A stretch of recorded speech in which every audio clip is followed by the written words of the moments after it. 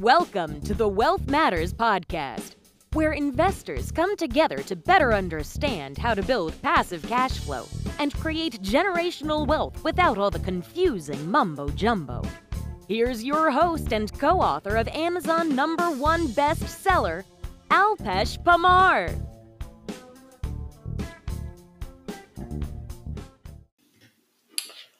Welcome everyone, episode number 32. We'll be chatting with E.J. Sansone. He's an attorney at law, real estate broker, real estate developer, investor, syndicator, and best-selling author. He's also the co-author of the same book I was part of, Resilience, Turn Your Setback into a Comeback.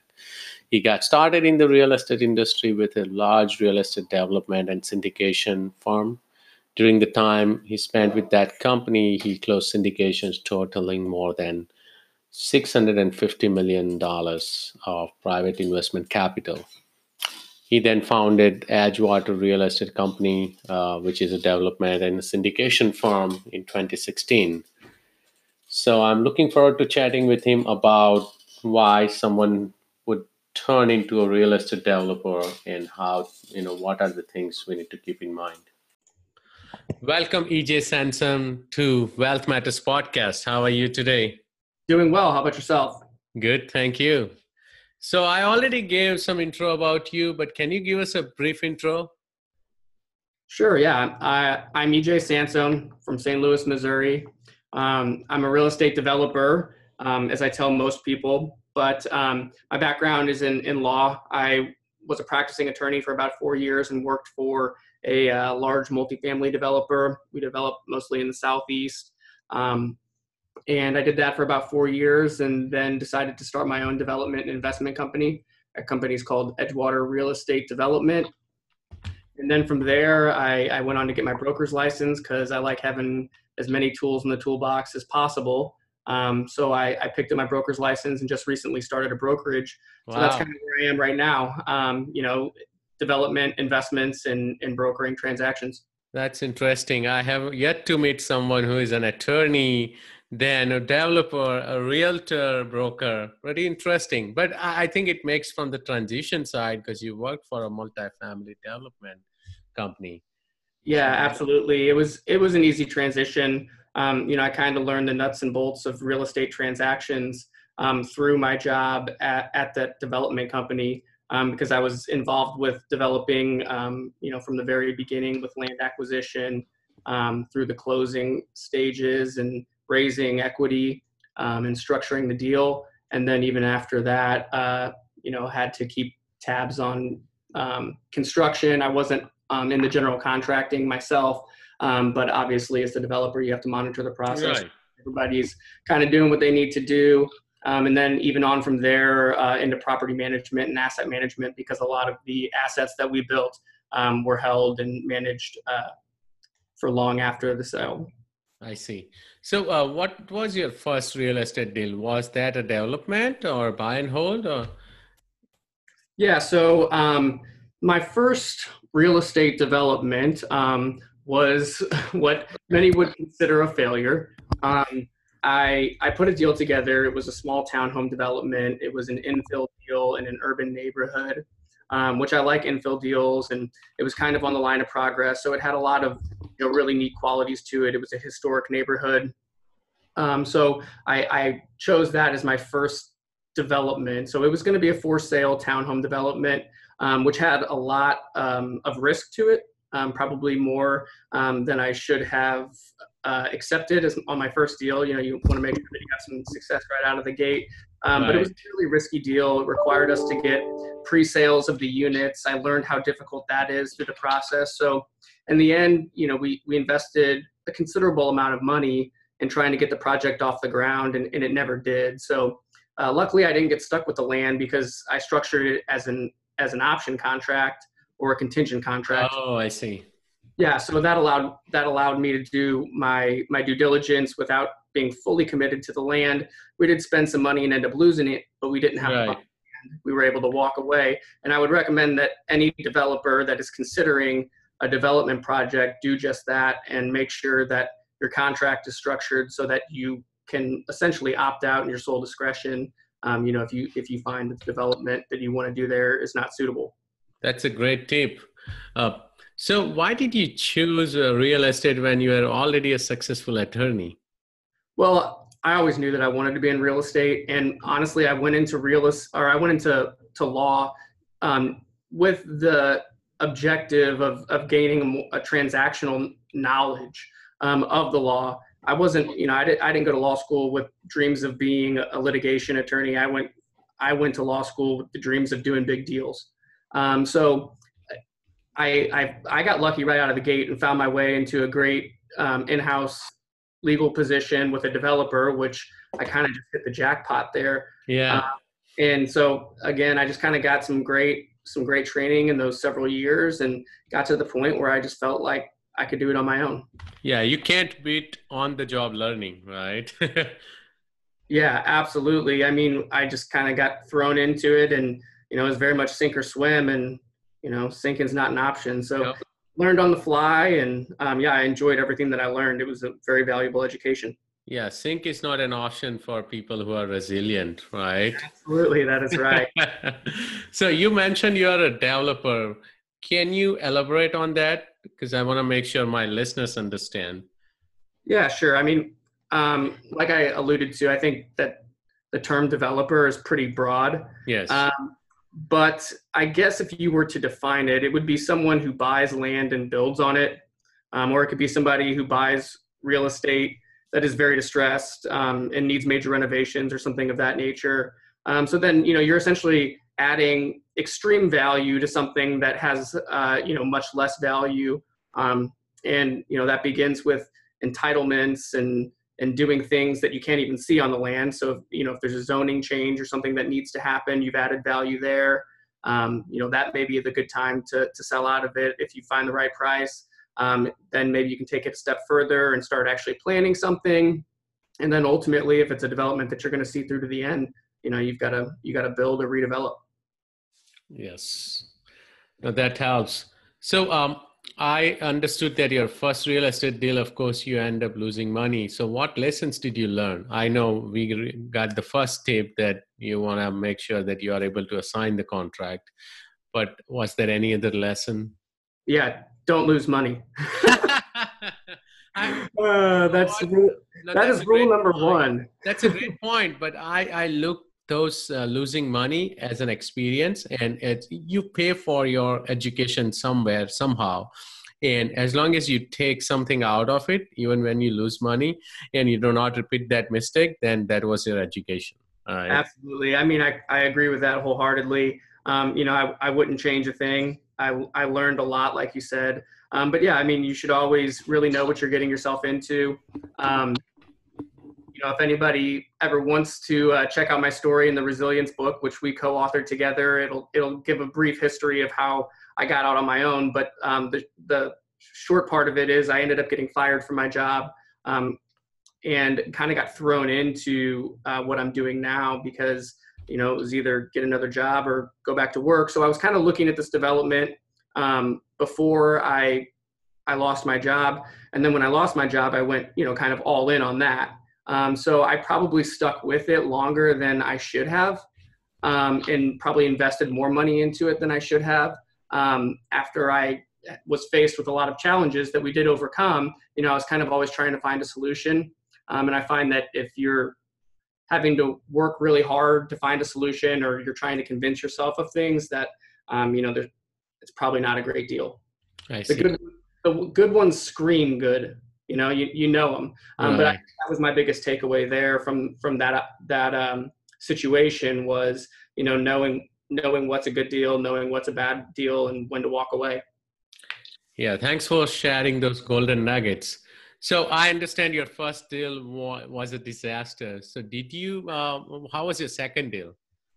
It was successful, much more successful. The second deal was a lot less risky. And I knew after that deal that I had put together initially that I wanted to do something with less risk.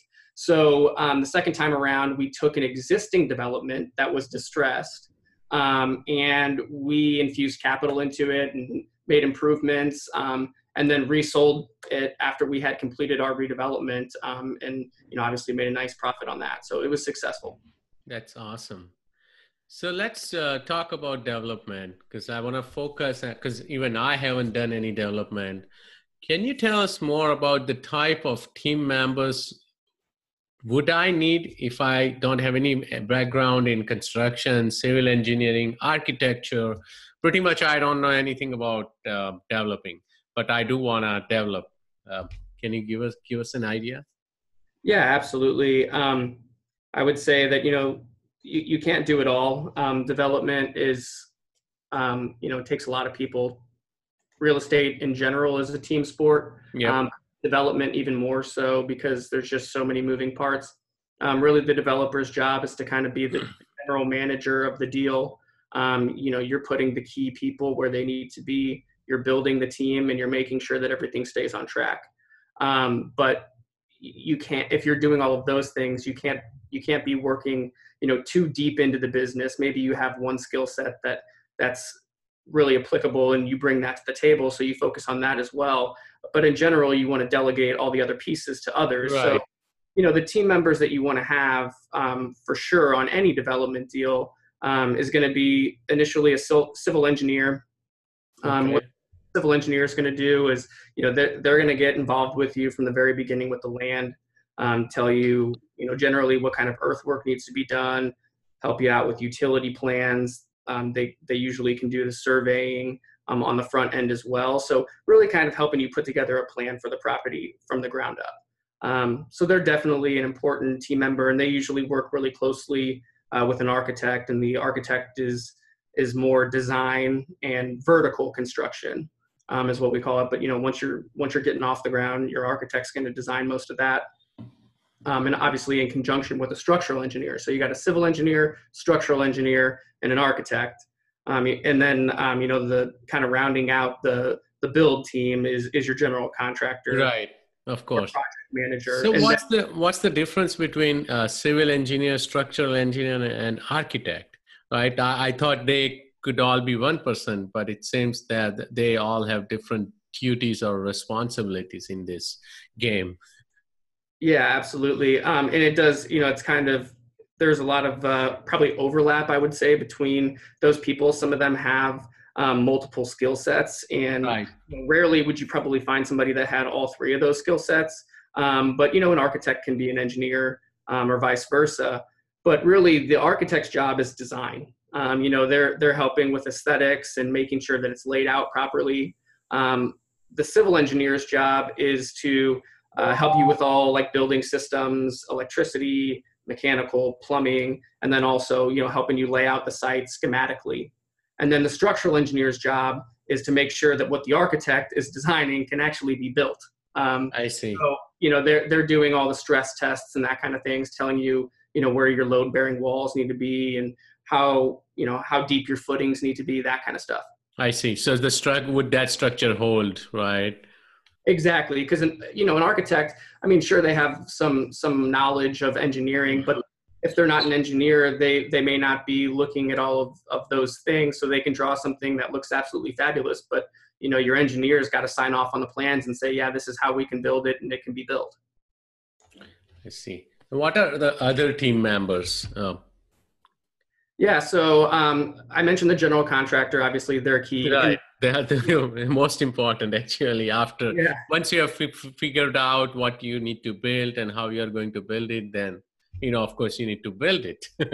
Yeah, absolutely. And that's where the general contractor comes in. A lot of developers may be general contractors as well. I'm not. I outsource everything. Again, I just try to stick to my core competencies.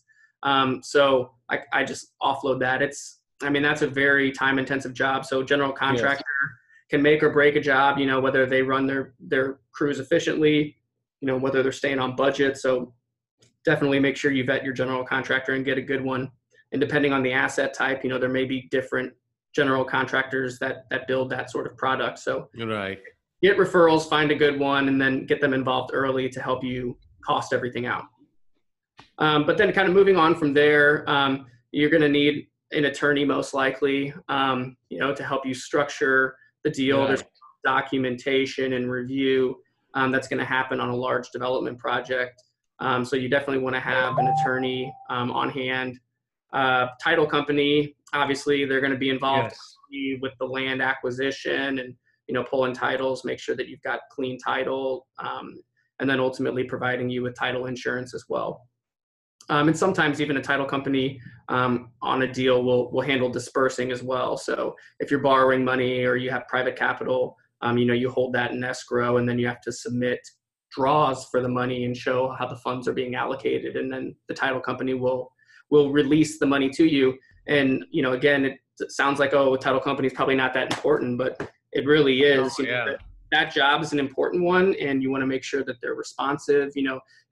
If you put in a pay request and don't get it for 2 days, like, you're going to have some upset contractors that are going to want to walk off your job. So get a good responsive title company. Yeah, and this is not a small rehab or something you're developing, right? So you want to make sure your contractor is happy or subcontractors are happy. Yeah, the general contractor's got to pay his guys. If you don't pay him, he can't pay anybody. Right. There's a trickle-down effect. So, that's exactly why you got to keep everything on track and keep everyone happy. Yep. And then from there, if you're going to be holding on to the asset, you want to have a property manager on standby to help you manage. And again, if this is a project that you're going to hold, say multifamily housing, you want to get your property manager lined up. Right. You don't want to wait till you're finished with construction to have your property manager involved. You want them in as early as possible to help you figure out what your rents are going to be and, get everything off the ground. And even many times you'll want to be pre-leasing before you're even done. Right. And they may be even giving you some advice on the amenities, you could offer or you should offer for that area, right? Depending on if it's A-class area, B-class neighborhood, and what other apartments in the, within half a mile or a mile are offering, right? Yeah, absolutely. And that's a huge part of the diligence process, is making sure that, whatever rents that you need to get in order to have this project be successful, like, can you actually get those rents? And, you can look at data online, but there's nobody better to talk to than somebody who's actually involved in that day to day. So, they can give you a pulse on the market. Yep. And what about lender and broker? The lender is obviously very critical as well. Those are good relationships to develop. And then, whenever you find a deal, you've kind of got a few guys that are ready to go and eager to do the deal. But yeah, that's critical. Before I even usually do anything on a deal, I run it by my lender, because, they're going to come to the table with 70% of the money. Right. And if they don't like your deal, they're not going to do it. So, it's got to pass their sniff test first before you can really even get started. So I usually like to kind of get a head nod from the lender before I even start anything. And sometimes I'm pretty sure, you are pretty smart and you have been doing this for a while, but sometimes, they may have some ideas, right? And you may have missed something from your own due diligence about that property or about the development. And they may bring up something which you may not even have thought of, right? Absolutely. Absolutely. I mean, everybody makes mistakes and things can be overlooked. So to have as many people involved early on is better. So that way you can avoid some of those missteps. Yeah. The more, the merrier. Absolutely. Absolutely. And, it's just part of building your network. Like all these people, like I'm sure somebody that may be looking at development right now is like, well, I don't know any of those people. Just build your network, get out there and meet people and ask for referrals. And, you'll find over time that your network will start to pay off with, great partners or investors, service providers, and that sort of thing. So that's great. Thank you, EJ. We'll take a break for a couple of minutes. You're listening to the Wealth Matters Podcast. The Wealth Matters Podcast. For more info about what we do, check us out at wealthmatters.com. It's wealth, WEALTH, matters, MATRS.com. I'm chatting with EJ Sansom out of St. Louis, Missouri. He's a developer / attorney. So, and we were discussing about the team members you need to develop. So I understood about all the team members you need. How do you find and vet those team members for development? Yeah, I like to find my team members usually through my network, a warm referral. If I don't have any clue where to look, I may, try to find somebody online. But the best way to find people is through your network. So asking other real estate professionals, hey, who have you used for, this or that service? And usually you'll get some referrals and talk to people. And if they come highly recommended, those are the people that you want to talk to. Absolutely. Referrals are the best. Yeah, absolutely. I mean, and then, it's always good to refer business anyway. I mean, always ask for a referral first. If you can't find it, then go elsewhere. But, if somebody gets referred to you and you refer back, it's just a great way to develop business.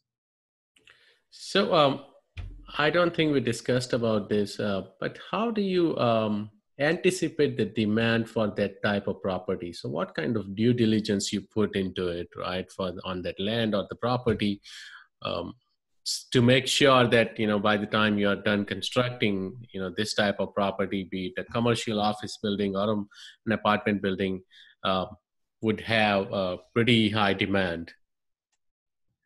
Yeah, so typically what you're going to do on a large commercial development project is you're going to commission a pretty robust market study.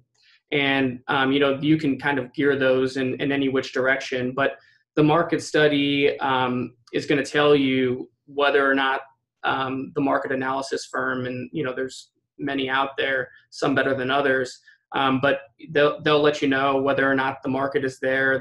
If there's rent involved, they'll tell you what the estimated rents are. So then you can kind of tailor your deal around that and make sure that the lender's comfortable with it, investors are comfortable with it. But I mean, even before that, you're going to do your own due diligence and just kind of seeing what the market can bring using the internet to figure out, what the guy next door is charging for rent, that sort of thing. Well, that's great. So, what are the gotchas of real estate development? Time and money. Those are the two biggest gotchas. And then, I would say that the first key to development is making sure that you buy right. Land can be expensive or land can be cheap, and land prices fluctuate wildly in different areas. And I mean, area is everything, obviously, but in a different market, prices are higher in some and lower in others. So it's very hard just to look at a piece of land and know what it's worth. So, you kind of got to back into, what you can pay for land. So you again, kind of do your market study and then figure out what you can pay for land based on, what the market will bear. So just make sure you vet the land well. And then once you've moved the development forward, you got to manage time. Everything takes longer than you think it's going to take. So right. If you think it's going to be 9 months, plan on 14. But usually things run behind schedule and over budget. Right. And then those carrying costs starts adding up, right? So yeah, you put it right, time and money. When the time, if it's going to take longer than you anticipated, of course, it's going to add up. Absolutely, yeah. Because I mean, the time, like you said, cost more with the carrying costs. You've got interest on your debt. Yeah. All the time that you're not generating any revenue is money lost. So time and money. So make sure you manage both well. Yeah, and you may have a construction loan or a bridge financing, which of course costs more anyhow, right? So you're waiting to refi after construction is done. So you are adding more and more to this. Yeah, that's absolutely right. So you're right. Definitely, especially on your loan, make sure you ask for more time than you need. Those are some great advice. Any advice you want to give to a newbie or beginner starting to invest in real estate? I guess my biggest advice would be, just get started. A development project doesn't have to be big. If you want to get into development, you can develop something small. I talked about distressed assets. So, if you can find something that needs a lot of work and you can redevelop it, that's a great place to start and just kind of get a feel for real estate transactions and how deals work. And then, just kind of piggyback off of each little win. Oh, thank you. So this is a question I always think about because, I keep reading Read Rich Dad Poor Dad and a lot of other books, and they keep talking about our education system. Mm-hmm. And you're a successful attorney, developer, co-author of an Amazon best-selling book. What do you think about our education system? What should we be teaching our kids in high school and college? What we are not teaching right now? I think that the core subjects are important. Math, science, those things are critical, and it's good to develop those, that knowledge base young. And then you grow up into high school, and then you kind of, I know I personally tuned out at that point. I kind of just coasted. Was waiting to kind of get started in life. Right. I think at that point, we could definitely focus on more practical skills, business. I didn't have a single business class whenever I was in school, and right. really didn't learn any business skills until I got beyond high school. So I think that we could definitely start that younger, and that would have a huge impact. That's great. Anything else you want to share about real estate development, which we did not discuss? No, I think we got a pretty comprehensive overview. Another tip I would say if you want to get started is, read a book. There's so many good books out there on developing and getting started in real estate. So gobble up as much information as you can, and then just go for it. That's awesome. So how can my listeners reach out to you? You can contact me by my email, which is esansone, Sansone, at edgewaterreco.com. Thank you so much, EJ. I really appreciate it. Absolutely. Thank you so much for having me on. It was great to chat with you today. Have a great day, everyone. If you are on the fence about investing or have any questions about alternative investments, please reach out to me at alpesh@wealthmatters.com. It's ALPESH at WEALTHMATRS.com. Thanks for listening to the Wealth Matters podcast. If you enjoyed it, please leave us a 5-star rating on iTunes so others can enjoy the show too. Have a great week and happy investing!